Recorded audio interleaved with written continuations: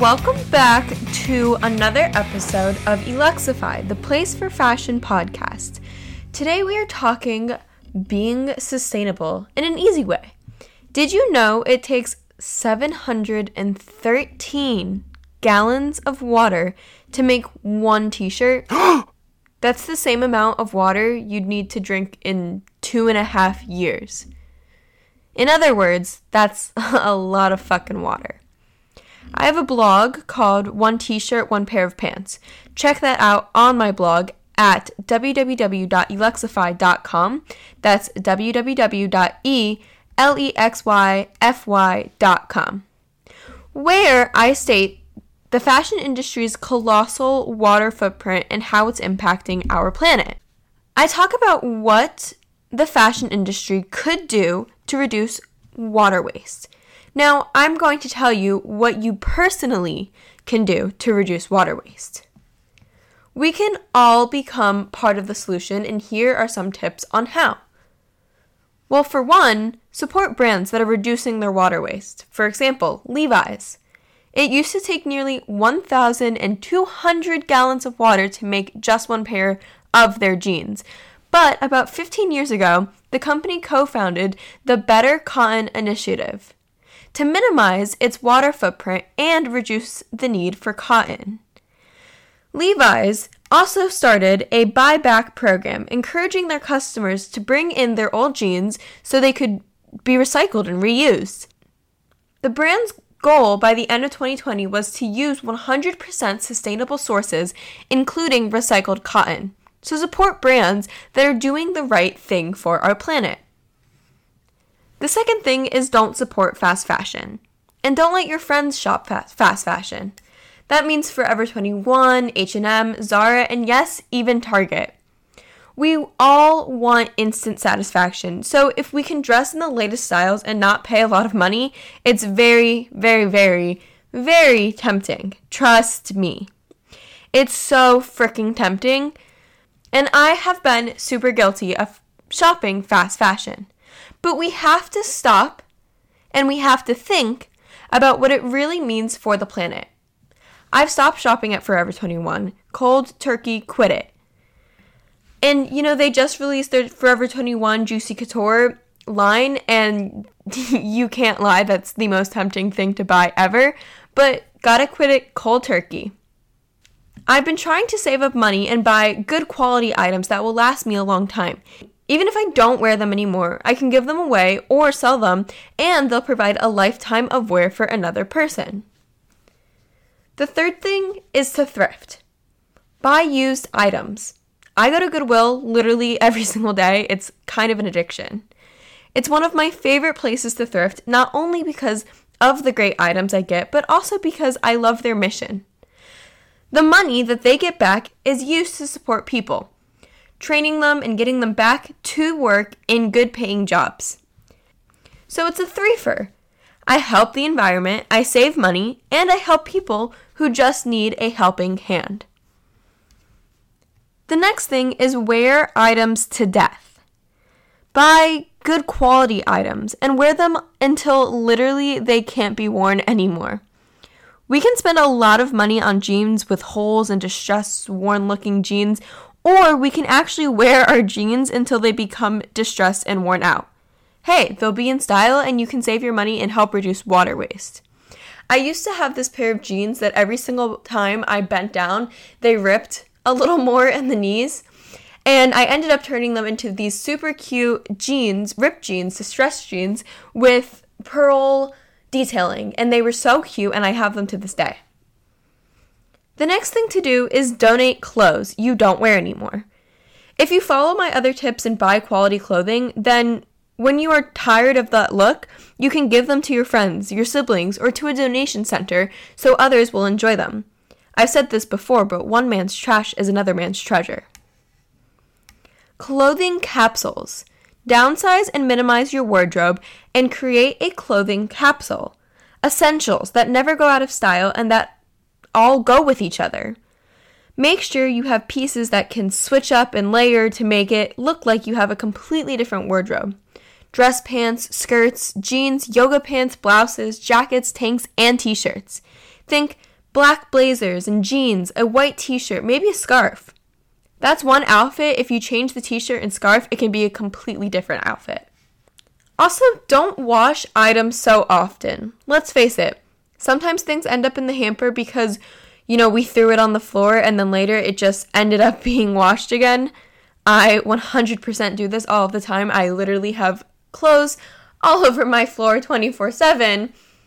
And once I'm finally deciding to clean them up, I just throw them in the wash when they don't really need to be there. When you take a piece of clothing off after wearing it, smell it. Look at it. If it smells and looks clean, hang it up and don't wash it. Every time you wash a piece of clothing, you are reducing the lifespan of that clothing piece. And it sucks to do laundry anyway, so you save yourself time too. In general, also just take better care of your clothes. Read the care label. Inform yourself onto how to care for that piece of clothing, and then it will last you so much longer. Hang up items right after you wash them so you don't have to dry them or iron them. Just like washing does, heat breaks down material as well. Next, remove stains before you throw it in the washing machine. Matter of fact, the second you get a stain on your clothing, try and soak it in cold water as soon as possible with any soap. The sooner you attack it, the better. Getting the stain out before you wash it will prevent you from washing the entire piece over and over and over again. Finally, hosting clothing swaps. Clothing swaps are simple. We sort of do them all the time, but not in an official capacity. Think about it. You borrow a friend's dress for a party because you don't have the money or don't want to spend money on another dress. Your friend borrows your fancy coat for a black tie party. But for a clothing swap, instead of just borrowing, you actually swap or trade clothing. The definition of a clothing swap, according to Google, is a party where you and each of your attendees bring an agreed upon amount of clothing and accessories to the event.